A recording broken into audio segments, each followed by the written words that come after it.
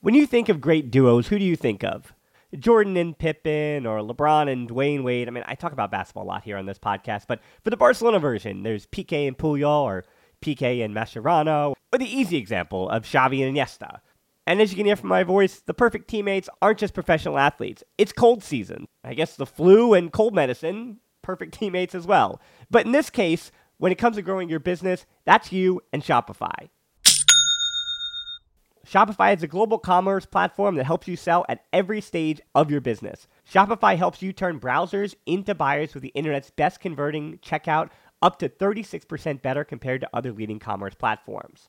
To be honest, I've been doing this show long enough, and as I mentioned, it's cold and flu season. You hear it in my voice, especially during the holiday season. So whenever it comes to this business, anything that I can set up and kind of have working in the background that I know and can trust is just plugging along without my attention. Those are the things that I really value at this point. So when my brain is foggy and all I can do is manage to turn on the microphone, talk to the guest, or just talk to myself and get out a piece of content, everything else, having that all automated or working in the background, that's been important to keeping me sane. And that's the thing about something like Shopify. What I do love about Shopify is how no matter how big you want to grow, Shopify gives you everything you need to take control and take your business to the next level. So no matter how big or small, how good of a month or how bad of a month, things are just the same working in the background. Shopify powers 10% of all e-commerce in the US, and Shopify is the global force behind Allbirds, Rothy's, and Brooklinen, and millions of other entrepreneurs on every size across 175 countries. Plus, Shopify's extensive help resources are there to support your success every step of the way, because businesses that grow with Shopify. Sign up for a $1 per month trial period at shopify.com/tbpod, all lowercase. Go to shopify.com/tbpod now to grow your business no matter what stage you're in. Shopify.com/tbpod.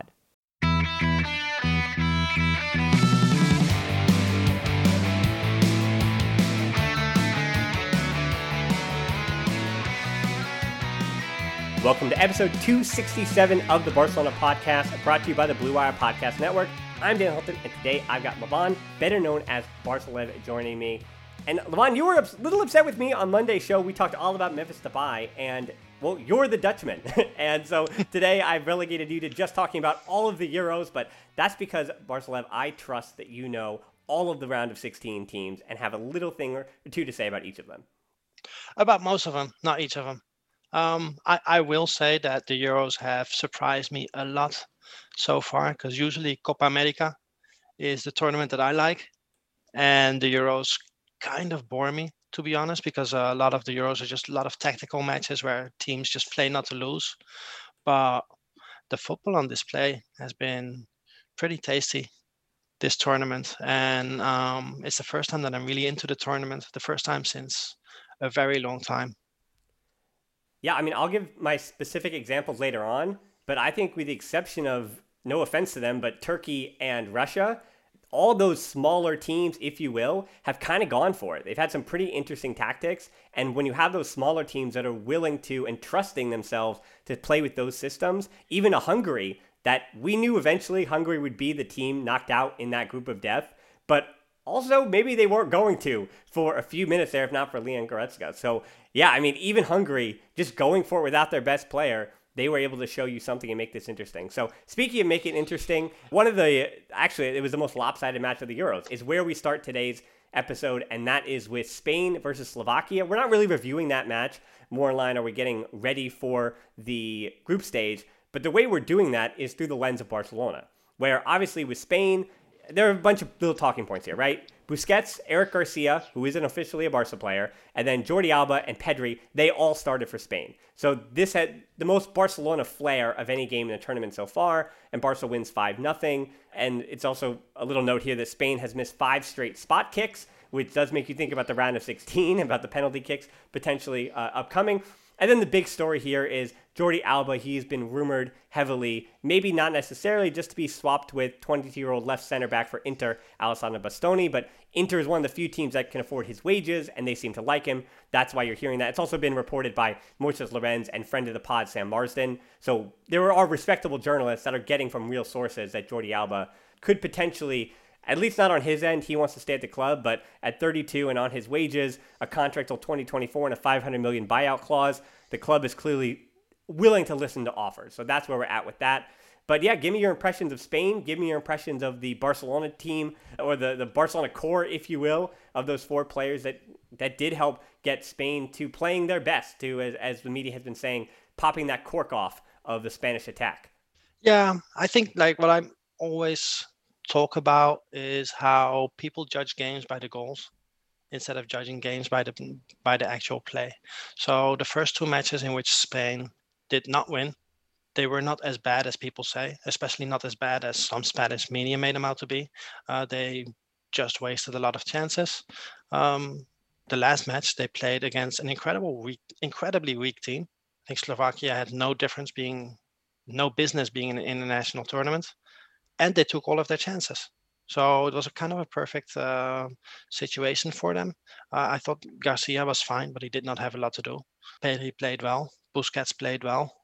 Obviously, it helps Pedri when he has Busquets behind him because they've been playing together for a season. Mm-hmm. I think the most curious thing is that, everybody's talking about Gaya from Valencia and how we should sign him so that we can get rid of that bum, Jordi Alba, and who at 32 years old is starting and starring for Spain right now. It's Jordi Alba.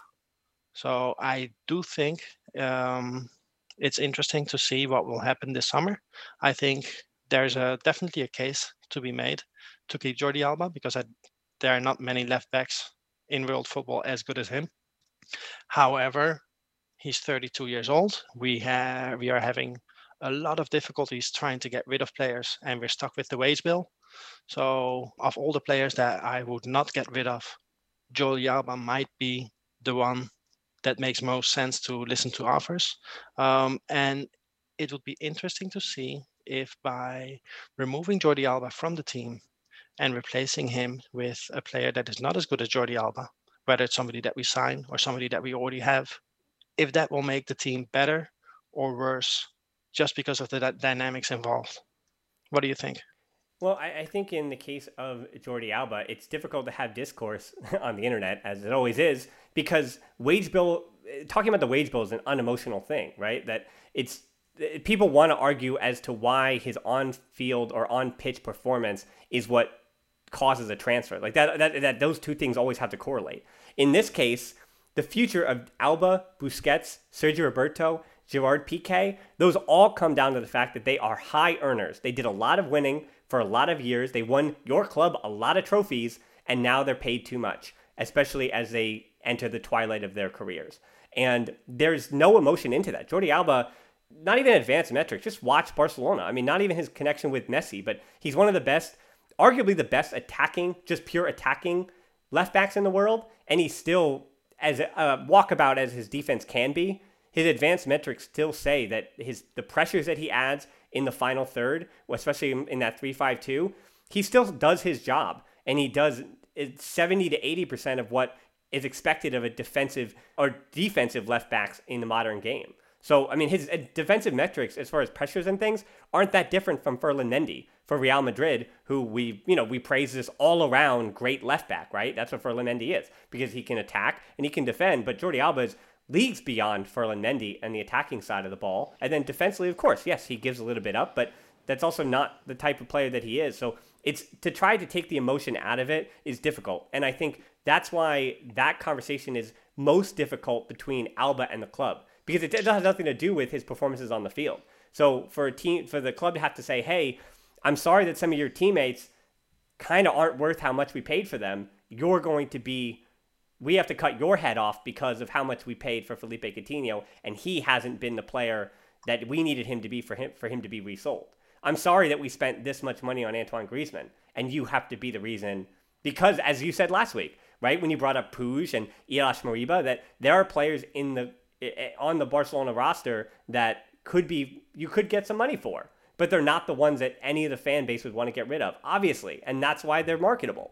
And so I think this is a chicken or the egg. We could just keep going around and around. But going back to Spain, though, real quick, that you're right, 1.33 goals per 90 for an expected goals of 2.43. And that's a huge differential of more than 1 goal per game that they were supposed to be scoring that they weren't. And then, of course, the floodgates opened. And I know that Alvaro Morata keeps being the scapegoat, but the numbers don't lie. There's a reason that you're going to blame the forward if your actual goals are so much lower than your expected goals. And that said about Slovakia, now I think Slovakia, I'd push back a little bit. I think they did deserve to be there. But what I will say is this was the end of what was their golden... I know. But this was the end of their golden generation, if you will, with Hamsik and a few of their other veterans. I don't think we're going to see Slovakia in a major tournament now, potentially going forward for the next 2 or 3 cycles. Just because this was the end of what was a core that were able to get that final bit of juice out of their qualifying. And that's what got them here. And you're right. Once they got here, they were completely overmatched. And they weren't the team that they were when this golden generation for Slovakia was in their prime. So the names still matter, and I thought their experience got them here. But you're right, talent-wise and leg-wise, and I mean, that's why when they went down by 2-3 goals in this match, that it became 5. Just because this was the end of the golden generation, and we saw their final moments there as that was it. So, yeah, I mean, I also think it's a bright side. I want to talk about Eric Garcia. I want to get your thoughts from him because I continue to push back on the fact that people saw 1 or 2 matches from him last year, and they said, hey, I don't like this guy. He's 20 years old, but he doesn't have it. He's going to be too slow. He has all these defensive frailties. But what he does for Spain, even next to Laporte, which Aymeric Laporte is not some speedster at the back, okay? But next to Laporte, still, Garcia behind Busquets, I can live with that. And with Alba as a left back, with Garcia in the back line, and with Busquets as a defensive midfielder, and Pedri next to him cutting out those counterattacks, I mean, we've now seen what could be 4 of our 11 starters on a regular basis. And that's even Garcia not being a regular starter, being just a rotation piece, as he is for Spain. But, I mean, I'm not scared of Garcia. I don't understand it. When you think of great duos, who do you think of? Jordan and Pippen or LeBron and Dwayne Wade? I mean, I talk about basketball a lot here on this podcast, but for the Barcelona version, there's Piqué and Puyol or Piqué and Mascherano, or the easy example of Xavi and Iniesta. And as you can hear from my voice, the perfect teammates aren't just professional athletes. It's cold season. I guess the flu and cold medicine, perfect teammates as well. But in this case, when it comes to growing your business, that's you and Shopify. Shopify is a global commerce platform that helps you sell at every stage of your business. Shopify helps you turn browsers into buyers with the internet's best converting checkout, up to 36% better compared to other leading commerce platforms. To be honest, I've been doing this show long enough, and as I mentioned, it's cold and flu season. You hear it in my voice, especially during the holiday season. So whenever it comes to this business, anything that I can set up and kind of have working in the background that I know and can trust is just plugging along without my attention. Those are the things that I really value at this point. So when my brain is foggy and all I can do is manage to turn on the microphone, talk to the guest, or just talk to myself and get out a piece of content, everything else, having that all automated or working in the background, that's been important to keeping me sane. And that's the thing about something like Shopify. What I do love about Shopify is how no matter how big you want to grow, Shopify gives you everything you need to take control and take your business to the next level. So no matter how big or small, how good of a month or how bad of a month, things are just the same working in the background. Shopify powers 10% of all e-commerce in the U.S., and Shopify is the global force behind Allbirds, Rothy's, and Brooklinen, and millions of other entrepreneurs on every size across 175 countries. Plus, Shopify's extensive help resources are there to support your success every step of the way, because businesses that grow with Shopify. Sign up for a $1 per month trial period at shopify.com/TBPod, all lowercase. Go to shopify.com/TBPod now to grow your business no matter what stage you're in. Shopify.com/TBPod. We're driven by the search for better. But when it comes to hiring, the best way to search for a candidate isn't to search at all. Don't search, match with Indeed. Indeed is your matching and hiring platform with over 350 million global monthly visitors, according to Indeed data, and a matching engine that helps you find quality candidates fast. Ditch the busy work. Use Indeed for scheduling, screening, and messaging so you can connect with candidates faster. Leveraging over 140 million qualifications and preferences every day, Indeed's matching engine is constantly learning from your preferences, so the more you use Indeed, the better it gets. Join more than 3.5 million businesses worldwide that use Indeed to hire great talent fast. And listeners of this show will get a $75 sponsored job credit to get your jobs more visibility at Indeed.com/Blue Wire. Just go to Indeed.com/Blue Wire right now and support our show by saying that you heard about Indeed on this podcast. That's Indeed.com/Blue Wire. Terms and conditions apply. Need to hire? You need Indeed. I think he reads the game very well. So people always tend to look at defenders and they look at their strength and their speed. But if you read the game, then you don't need to be that fast, especially not as a central defender. Now, you cannot have everybody in that defensive line be as slow as Eric Garcia. But, PK is not fast. And he's been one of the best central defenders of the last 15 years. What I would be a little bit more worried about is how vulnerable he is in the air. So we saw that with Mascherano, where Mascherano had seasons where when the team was not at its best, we ended up just giving up way too many chances because Mascherano could not defend crosses at all. And not because he did anything wrong, it's just because he was too small. And basically, that's it. So that's what I would be worried about with Eric Garcia. Is that going to hurt us every season? Not if our team defense is good, but is that problem going to come to light when we as a team are not at the top of our game? Sure. Then again, I don't think that one weakness is a reason not to sign him. Another thing I think that we noticed a lot during yesterday's game is he is not afraid to tell other players where to position themselves. You saw him constantly communicating, constantly telling his teammates to shore up the defensive line, to point out the holes that were being created. And I like that. Yeah, I mean, we've been hearing from the people that we trust, Naveed Molagai, who we trust for his views of the academy, and he's been watching Eric Garcia since he was 14 years old. I mean, Naveed was probably a similar age, but since Eric Garcia was 14 years old, and Naveed, of course, he's going to support those young players in the Barca academy, especially as good as what Eric Garcia was. He was a captain all throughout all those different eras in the academy. And, to be honest, yeah, you do look that through the lens of, okay, is people who want him to succeed in the academy, are we just saying he's going to succeed? When Pep Guardiola says, hey, this kid is a really, really good leader, he's a future leader, that's more smoke about that propaganda, right? But then you actually watch it and say that, hey, maybe what Naveed's been saying, maybe what Pep Guardiola has been saying, the two people we trust, maybe what they're saying about him being a really good leader on the field, that's not just blowing smoke. That's not just hyping up this kid. That's saying that there's a reason why all his coaches seem to give him the captain's armband. There is something to leadership that is intangible, that you can't say that Carlos Puyol, the Lion, is this great, great leader and then turn around and say, well, no one will ever be Puyol again. No one will ever have his particular personality and brand, but leadership is necessary, and we see other center backs. Langley doesn't really do that. Umtiti doesn't really do that. We've seen even Mascherano, he would try to do that, but when PK wasn't in the lineup, there was something missing. And even PK, his brand of leadership is much different than Puyol's. And yes, you can say what PK cannot physically do anymore, but you never question his leadership on the field. You can tell that back line is so much more organized when he's out there. Yeah. And also there's this wonderful anecdote of Guardiola and Eric Garcia, where this was before Eric Garcia began to start matches for Manchester City last season. He was still a fringe player. And there was a game, and during the warm-up, Pep and the assistant were looking at the opponent and telling each other, something's up, something is different. There was a surprise there. And then Eric Garcia walked by and said, look, they're going to play 3 in the back. And he said that to Pep as an 18-year-old. That's great. And he was right. Yeah. Like he already saw what was going to happen before Guardiola. And his assistant might have been Arteta at the time, might have been another assistant. I don't remember. That is very interesting for a young player to be so intelligent about the game.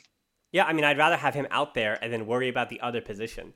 And you have to find a complement. And we've argued that physically, athletically, and numerically, Ronald Araujo would be, I know he's not left-footed, but I mean, he's a great complement. And that's something I can live with for the time being moving forward with Ronald Araujo next to him. And then the positional sense of Oscar Mingueza, he's not great in the air, but if you're going to have Garcia, then you do consider having an Emerson or Mengeith, whoever's playing the right back, that they're going to adjust their position to Garcia and what that's going to mean. So I want to move on real quick from Spain to Netherlands. Before we do prediction time, again, we're going to go through all round of 16 matchups, not in detail, but just quick one-offs. But before that, we have to talk about your Netherlands team. Last time they won the Euro, I want to bring this up, 1988 for our fans who like the history. Ronald Koeman was the sweeper next to Frank Rijkaard. Those are two names that everyone should know well. And older brother Erwin Koeman was out wide on the wing. So yes, Ronald Koeman does have a brother, Erwin Koeman, who also played and started when they won the 1988 Euros. And two pretty talented guys up top, though. As much as I want to give credit to that back line, the 1988 Netherlands Euro team they were pretty much led by Ruud Gullit and Marco van Basten. If not for those two, they don't win it. But that was a pretty good generation of players. It was an amazing generation. Yeah, definitely. Especially like Koeman, Rijkaard, Van Basten, Gullit. They were 4 of the top 10 players in the world. Yeah. For at least 5 years. So Holland was very lucky for that team to come together. Unfortunately, they enjoyed their own Kool-Aid a little bit too much, and it fell apart way too soon. So they really disappointed 2 years later at the World Cup. Yeah. But it was a wonderful tournament. I still think that Van Basten's final goal is probably the best goal ever at the Euros. And well, the funny thing is I was 12 or 11 maybe I was 10 years old. I was 10 years old when that tournament was played. So for me, it was kind of normal that Holland had so much success. And of course, they haven't won anything ever since. It's also to be expected because it's a small country. Right, but it is one of the... I think the expectations now to jump to the future, to jump to present day, the expectations of the Netherlands, I think, are very similar to Spain. That while they didn't win all those World Cups, I mean, Netherlands have never won the World Cup, but they always seem to be the bridesmaid, but never the bride. They always seem to be right there. And even in 2010, when Spain finally got over their hump and won their first World Cup, the Netherlands could have won their first World Cup. And obviously from that Nigel de Jong kick that everyone relives on Xabi Alonso, that nobody was, they became the bad guys overnight just because of that karate kick. But to the present day, that was all ball. That was all ball. He did not touch Xabi Alonso at all. Well, I think the picture, the freeze frame of it, as is many the case, if you take a single image, you can make anybody very misleading. Anybody look like a murderer. But Nigel de Jong, very misleading. His reputation, de Jong is a sweetheart. Okay, well, I think his reputation preceded him. That's another issue there, where you're right, his reputation. So speaking of reputations, though, again, this final point about the Netherlands, Frank de Boer, I think, is the real. That's where the discord is having a worry about the Netherlands, where you know what you have kind of with Memphis Depay. We said he's inconsistent, but he's been consistent at the Euros. He's been good. Frankie de Jong is one of the most consistent players in the world now. Those two obviously start. Wijnaldum is really showing up and showing form. PSG must be pretty happy with that. Then Frank de Boer has some choices to make. Most likely he'll pick Martin de Roon over the young mercurial Ryan Gravenberch from Ajax. And then the other example will be he'll probably go with the experienced striker in Wout Weghorst because he's a little bigger. He has a little bit of hold-up play, set pieces, as opposed to Daniel Marlin, who can come off the bench and kind of just run out quickly. So those are the choices he has to make. But that said, I mean, I cover MLS. For people who don't know, I cover the MLS. I work with MLS. And Frank de Boer for Atlanta United, tactically, I mean, it was, and we even spoke to Frances and I, almost 2 years ago, we talked to his brother, Frank's twin brother, Ronald de Boer. He was on our show as a guest, and when we asked him about his brother's coaching career, he said he takes ideas from everywhere and he tries to learn along the way. And I'm thinking that if he learned from his Atlanta United experience, then the Netherlands are in a good spot. But if he didn't learn from what he failed to do for Atlanta United, that's the kind of man that I'm worried for the Netherlands for, who might not make the right decision. And when he gets it wrong, can he get it right mid-match? That's something he struggled with Atlanta United. And that's something that he seems to, at least, I mean, they haven't really been tested so far. But when they are tested, where will his resolve be in the choices that he makes? Right. I mean, I cannot speak for Dutch people. The only Dutch person I regularly speak to is my father. What he does tell me is that everybody hates Frank de Boer. And see, your dad said it, and so I don't have to. Yep. Right. But to be fair, everybody in Holland also hated the coach that did so well in World Cup 2010 because nobody liked the way we played. I was just kidding about De Jong, of course. Like nobody appreciated that team because it was not Dutch football. It's not what we want to see. It would be imagine if Barcelona went out to play the way that Holland team in 2010 would play. It wouldn't really even matter if we were successful. The fans here would not accept it. They would not tolerate it. So Holland is the same. And there were a lot of discussions about Frank de Boer not playing 4-3-3. There was even a plane flying over the training ground with a banner saying, Frank, just play 4-3-3. Having said that, I think that, formations evolve, and it's more about how players play together than the numbers that you see on the team sheet in the beginning. So if you play 5-3-2, but those wing backs are constantly pushing up the pitch, then is that 5-3-2 or is it 3-4-3 or is it even 3-3-4 at some points during the pitch, right? So that is not really a problem that I have with Frank de Boer. However, another thing that people don't like is that De Roon plays because he's not really a Dutch midfielder, but I understand why De Roon plays. Yeah. What I do not understand at all, or at least what I don't like to understand, is Weghorst, because the guy just can't play football. I mean, I think he's a good story, but I mean, you bring up the point that why was this player? I mean, it was a surprise in the Dutch press that he made the final roster anyway, and it was really this story about a guy who just was toiling away, scoring his goals, gets his move to Wolfsburg, and is now playing on a high enough stage, if you will, to kind of put his name in the mix. And so it was this big, all those nice pieces that were written about him about, hey, he wanted this forever. And now what is he, 28, 29 years old? He finally realizes his dream and it comes at a major tournament, right? And so he winds up being a really good story. But you also wonder, hey, why wasn't he here for the last 10 years of his career? Like Gravenberch, we know that he's a prodigy. We know that he at 18 is already going to be this player that you're going to be watching for the next 13, 14, 15 years. And, and then Weghorst, to that point, he might be off our TV screens in 2 years. Like we might not ever hear from him after this tournament. He might be selling TV screens. Well, he's a professional football for Wolfsburg. He does play for a big club in the Bundesliga. Yeah, and he does score goals, so we have to give him that. But literally the only time that you can pass him the ball is if it gives him a scoring opportunity. Like right. Yeah. If it's not for him to score, don't give him the goal. Don't give him the ball because you just lose it. Isn't he just Bas Dost 2.0? Yeah, I guess. I never watched Bas Dost play that much, to be honest. So I don't know. I just get immensely sad when I watch a team that I root for play football and they play Weghorst. That's pretty much all I can say about it. And Malen. He's lively. He's got a nice touch. He's fast.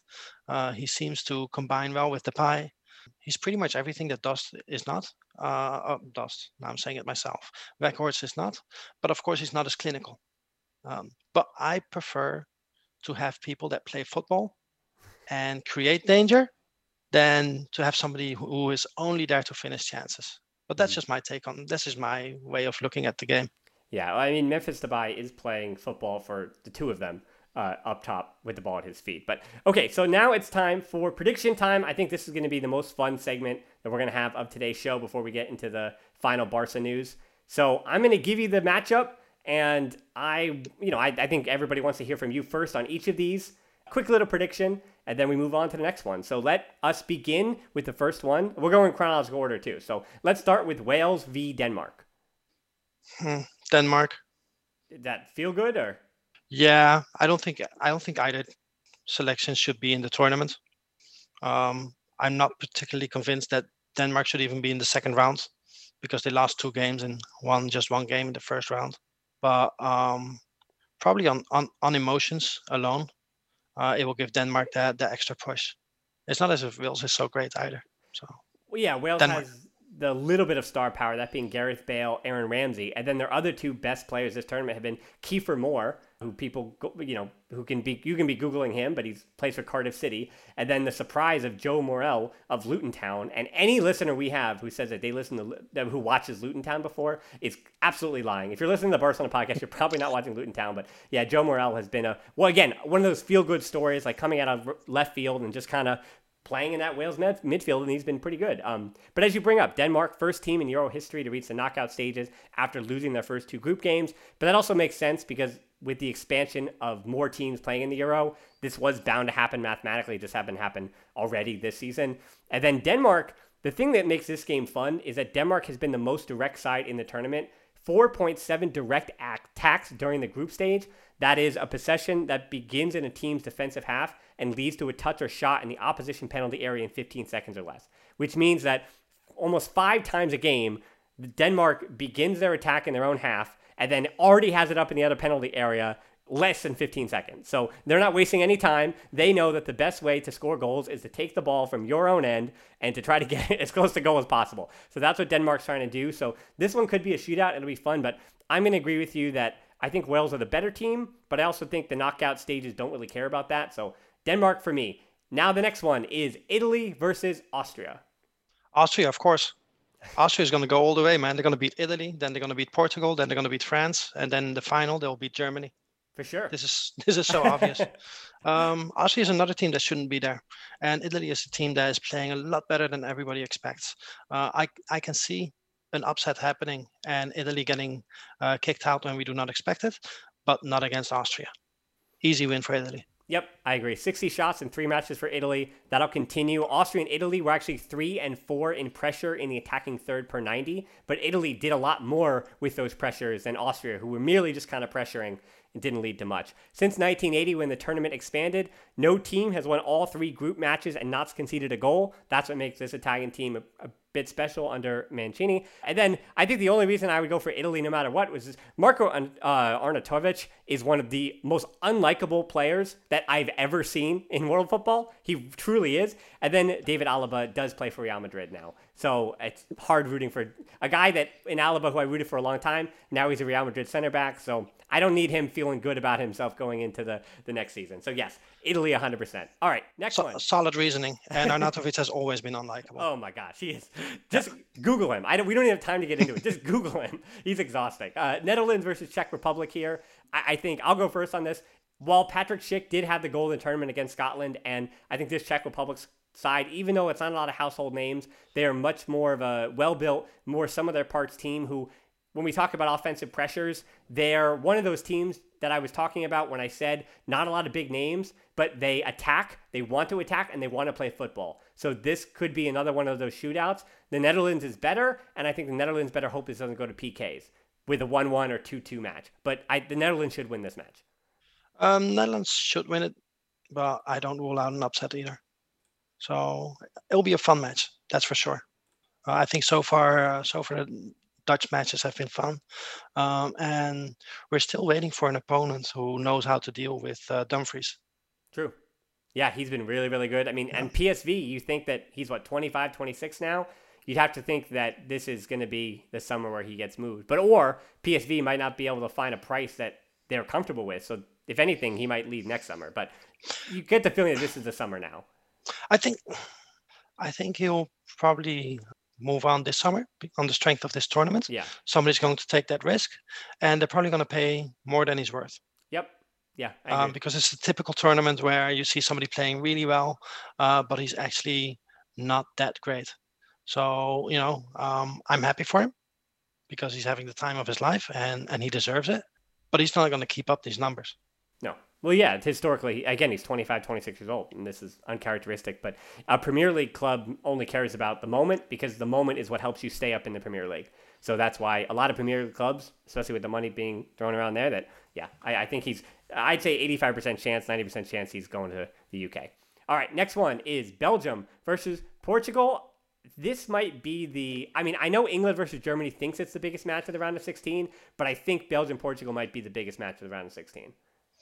No, England-Germany, because of the history, is the biggest match. Because there's just not that much history between Belgium and Portugal. Oh, of course not. Yeah.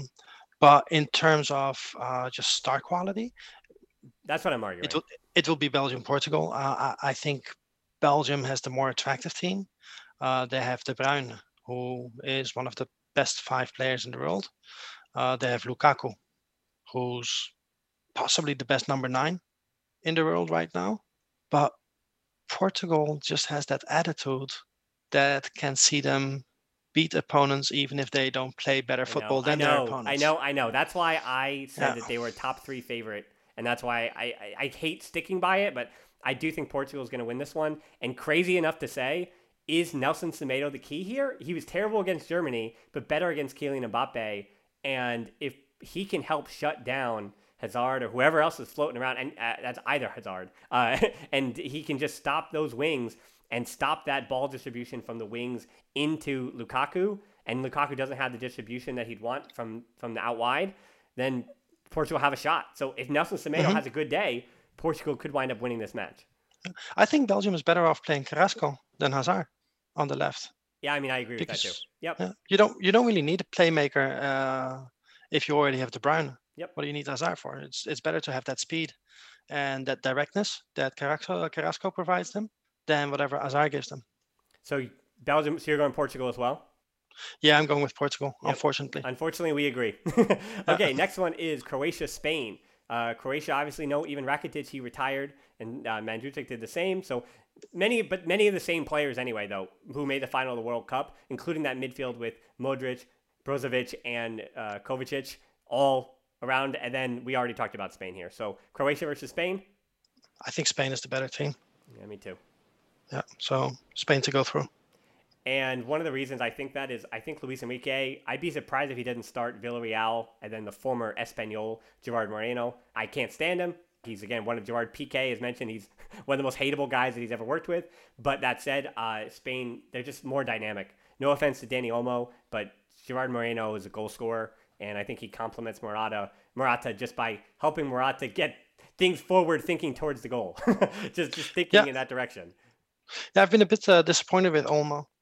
This tournament. I expected more from him. I had him on my fantasy team. Guess what? He's not there anymore.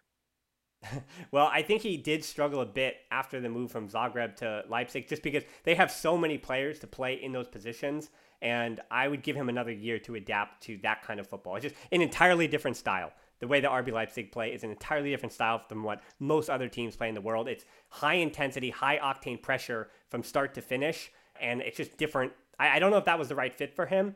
And if he's moved on in a year or two, I wouldn't be surprised either, just because he may never be comfortable. And there's a really good football in there, obviously. We see it. Next up, France versus Switzerland. Again, I don't rule out an upset. I had France as the favorites at the start of the tournament, but they're just not playing very well, are they?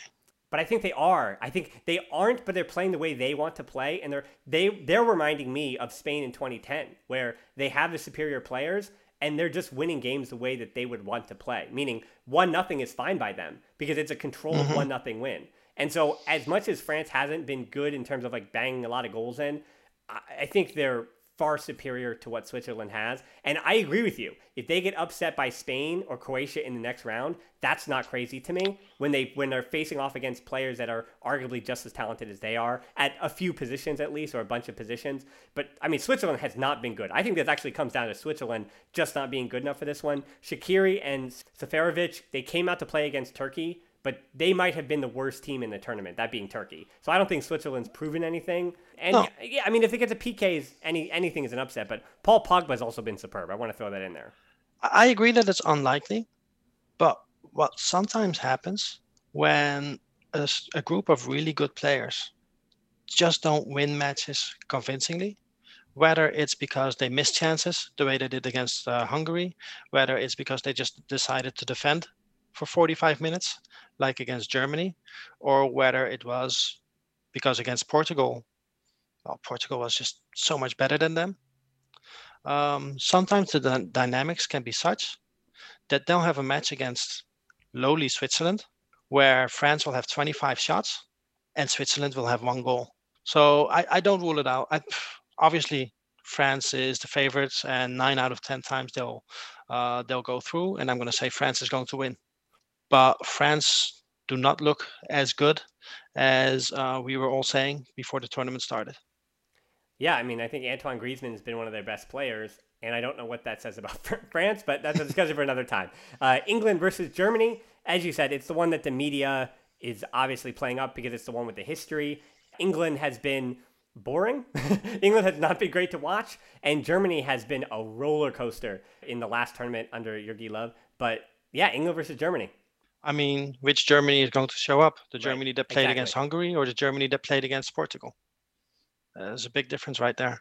I think Germany is probably more motivated against England, and I think Germany will win. Yeah, I mean, the decision for Gareth Southgate to play his attacking players like Jack Grealish, will he start? Most likely not, though. I mean, and I'm sorry to Jadon Sancho fans, but he's not sniffing the pitch at all because they're just either going with a certain style. That's the way Gareth Southgate is playing. That said, I can see England scoring on the counterattack. So I'm actually going to say England here just because I think they're going to get a counterattack goal and figure it out. So I could see them winning 1-0. I can see them winning 2-1. Or I could see it going to penalty kicks and England winning on penalty kicks. Believe it or not, I know there's a curse there, but I don't think there is. I think most of these English players are battle-tested. They've been in big spots before. And penalty kicks, they're scary, but I think these national teams don't carry with them the weight of the past like they used to, I think.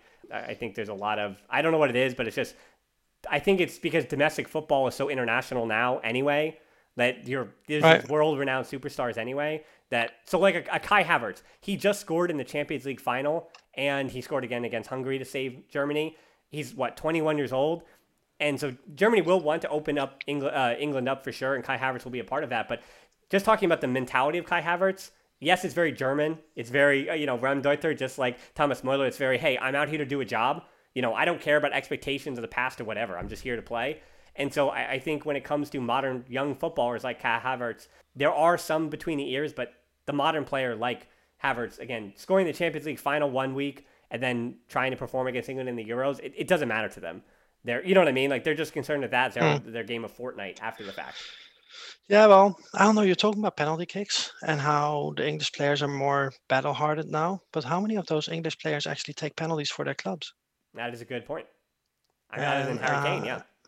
And it's quite a young team. I think Kane is having a terrible tournament. Yeah. By the way, Kane is one of those players who I know that he's good. Obviously. I know that he's good. It's just every time that I watch England or Tottenham, he does not look good. And I always watch the games in which he doesn't score for some reason. I'm not very impressed with Southgate either. I don't know why Sancho is not playing. I don't know why in what was a must-win game almost for England, Foden was not playing, or why Foden is always subbed out. Yeah, I don't understand why Trippier was started on the left. I don't know what Southgate is doing with that team. Germany will win. I'm going to go England for those reasons because I think Germany is the better team. Obviously, it's not surprising if either team wins, but yeah, I'm going to go England just to be different. We have to disagree on one. Sweden versus Ukraine. Alexander Isak, Emil Forsberg, the ageless Marcus Berg, Sebastian Larsson, and Mikael Lustig. All three of them, they're all 34, 35, 36. And then again, Isak and Forsberg being the better players. They're just way better than Ukraine. Defensively, they were so solid against Spain. They have the best defensive metrics in the tournament. And then offensively against Poland, they had their backs against the wall. They got the job done to win the group. So, I mean, Sweden, I would make the argument this might be the most lopsided. We just talked about France, Switzerland. Now that we get to the end, this might be the most lopsided, not in terms of goals, but just in terms of one team being so much better to win this matchup than the other one. I think Sweden are that much better than Ukraine. I was very impressed with Ukraine when they played Holland. But then again, our defense did kind of make it easy for them. But I like the football that they're playing. However, Sweden will just sit back and defend and bore and frustrate the hell out of Ukraine. And they'll probably score a goal. Isak hasn't scored yet, so he's probably going to get one. He deserves it. Yeah. I'll go with Sweden as well. Yeah, so that is it. That's our round of 16 predictions. As we finish up the show, we've got 3 more quick talking points here. I ask you, how seriously are you taking that Barcelona need to free up enough from the wage bill, that being around 100 million euros what's being reported, to bring back Messi and fit within La Liga's financial fair play rule? So how seriously are you taking that? I don't think Tebas will allow Barcelona to really get into trouble. I think Tebas needs Barcelona and Madrid. So I think we might get some sort of exemption or some sort of help that we did not expect, simply because of the pandemic and the role that the pandemic played in the planning. Because to be fair, yeah, Bartomeu made a mess of it. We all knew what a mess he was making, even before the coronavirus hit us. But the revenue was such that, had COVID not arrived, we would not be in this situation right now. Mm-hmm. And I do think that, as long as the players that we sign are free and we show that we try to get rid of players that we have, I think some exception will probably be made for us. Yeah, I mean, as long as there is positive movement, which there seems to be. Remember, this was 671 million euros in 2019-20, outrageous. And so I think there is legal discourse that the La Liga may be willing to work with Barcelona about. That's it too on the selling team that I haven't really given credit to. It's basically a committee now with Rafael Yuste, Matteo Alemany. Remember, Roman Plana stayed on. Right, we thought he was going to be kicked out, but he stayed on, and Jordi Cruyff has now been completely brought into the fold. So basically, it's the four of them who are this committee to try to figure out how to sell players on. So as dire as the situations are, when we talk about Coutinho, we talk about MTD, and we talk about the high wages that other teams don't want to pay, you can't change that fact, but you can throw as many important voices basically at the wall as possible and hope that one of these four guys can strike gold somewhere with one or two of these players. So it's Barca's clearly going all out to do what they have to, which is, again, how low is the bar for us to be happy about that? But the bar was so low, I'm happy to see that they're all hands on deck to try to get players off the wage bill and try to sell on players the players that should be sold are the ones that we know they're trying to sell. Of course, La Liga could say, well, this is your problem, sell Frankie de Jong. And that's going to solve both part of your wage bill, and it's going to give you the income to help offset the rest of the players who are making a lot of money who we are not selling. So who knows? I mean, Ricky Puig would get some playing time then. People would be happy about that, but at the price of Frankie de Jong, it's not worth it. Well, speaking of La Masia players, Adama Traore answered a question about keeping the door open to return to Barca, and people whipped on him for a day. So that happened. I don't really have any comment to that. I mean, I think Adama Traore, he's a fun player. I think people overdo the whole muscle aesthetic and the way he physically looks. Look at the player that he is. He's a different player. He's a player that plays out on the wing. I enjoy watching him for Wolves. I think he just adds a different dynamic. But I think it's unfair to him to say he couldn't fit in Barca. But also, I think he's just that tier 2.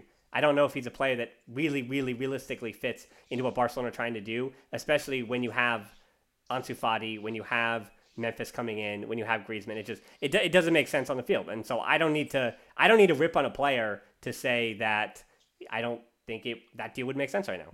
No, I mean, Adami, I actually lived in his neighborhood for 6 years in L'Hospitalet and in the part of L'Hospitalet where he's from. So I talked to plenty of people who either met him or knew him. And by all accounts, he's a decent guy. Having said that, this rumor that was floated where we would send Trincao to England and get Adama back, that's just insane.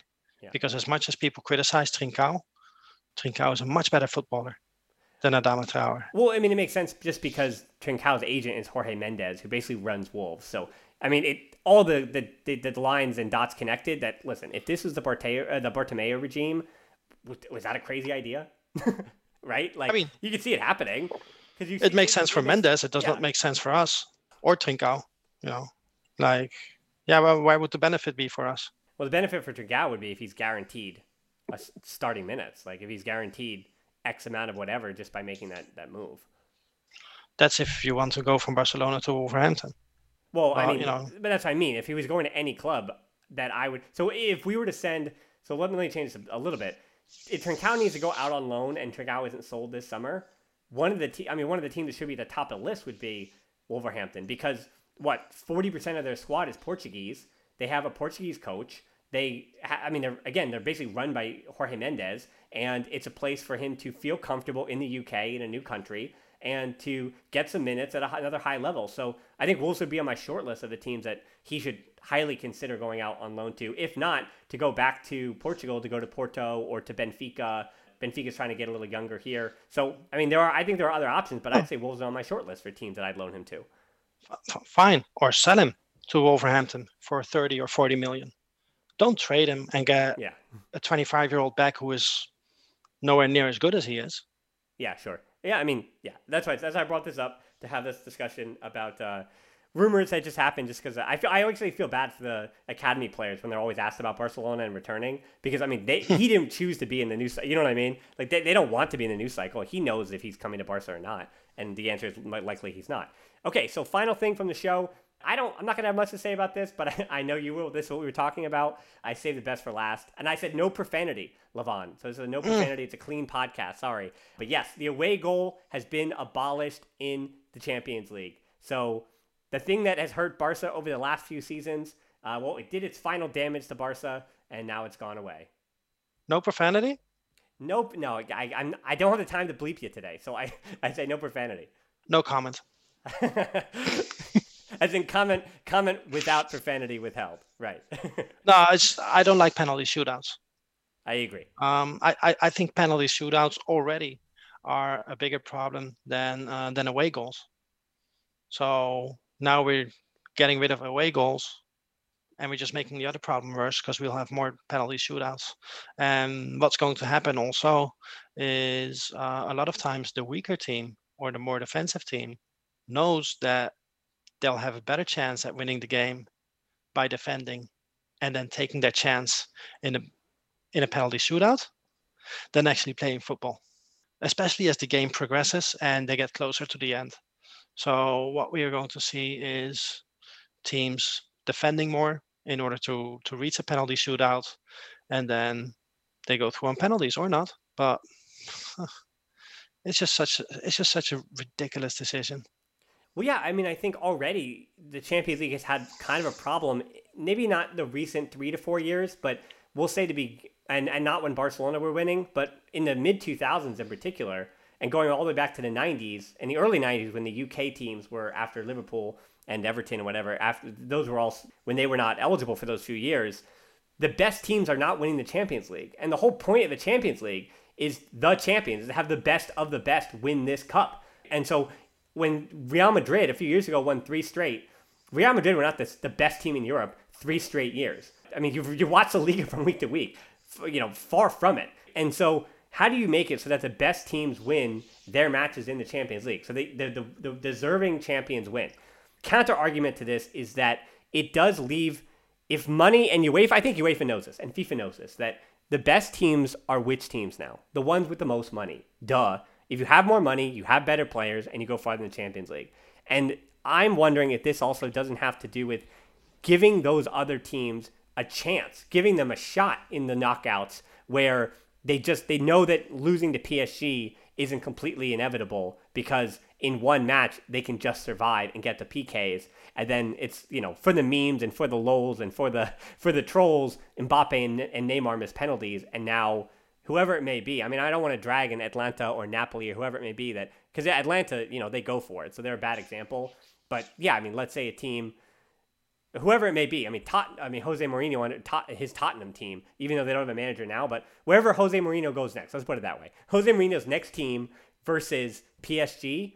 What do you think Jose Mourinho's team is going to do? Obviously, and I agree with you, it's going to lead to a PK, and nobody wants to see that. But it does give a chance for those smaller teams. And I think what we will see, the inverse of what you're saying, is that I think the dominant teams are going to be even more dominant now. I don't think this actually hurts those teams. I think this just means that the better the richer teams are just going to be the ones who are going to carry on. And I think this is not going to help parity at all. Oh, but you might even see it with rich teams playing against other rich teams. Ugh. If they know that they know that the opponent is better. Yeah, I'm excited to watch that for sure. I just think that penalties is a terrible way to decide a game. I think there are more fun things that we can invent. Yeah. What are your thoughts of going back to the 1996 MLS penalty shootouts, where they dribble up with the ball and then the goalie comes out? I would actually like to see that. Yeah, I saw it on YouTube once. I may have edited it. I may have cut it. So. Okay. Look at that. No, it's interesting. It's interesting. What I would like to see is the moment that you go to extra time, you just play on one half of the pitch. And I mean, if, say, this is the pitch, you play on this half. You put a goal here, you put a goal here, and you play 5-on-5. That would be fun. I mean, yes, that's a little more radical. I was going to meet you somewhere in the middle, and I was going to say you lose 2 players. So I say you go 8v8, even if it's still full field. I mean, these are... Have you ever played football?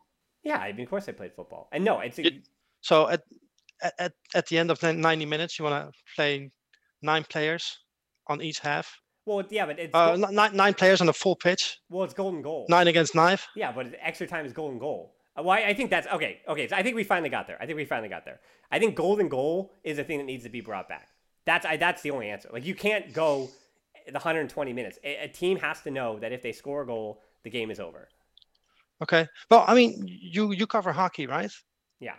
So in the playoffs, what do they do in Game 7 if it's a tie at the end? I mean, the New York Islanders tonight, by the time you're hearing this, I'm either going to be really sad or really happy. So, I mean, yeah, I mean, they go for it. That's what they do. No, but, like, how many overtimes do they play? As many as it takes. That's true in the playoffs. As many as it takes. But it doesn't mean they're not going for it the whole time. I don't know. Are we gonna so that golden goal, yeah, you might be onto something.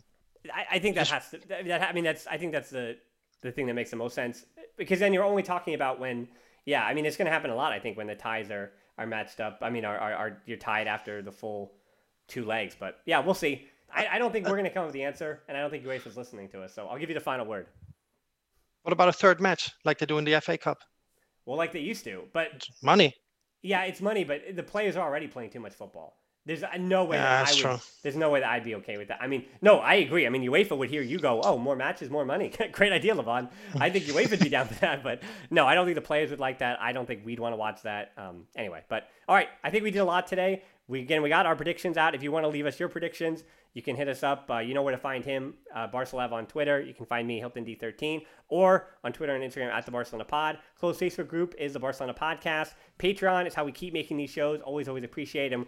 I'm trying to have a few more fun things going on there too, so it's a little incentive to support the show. And there are also no ads when you listen to these over on Patreon. And we're on YouTube with those match reviews at the Barcelona Podcast. Most importantly, thanks so much for listening to the Barcelona Podcast. Until next time, talk to you soon. And Forza Barca. Visca el Barça.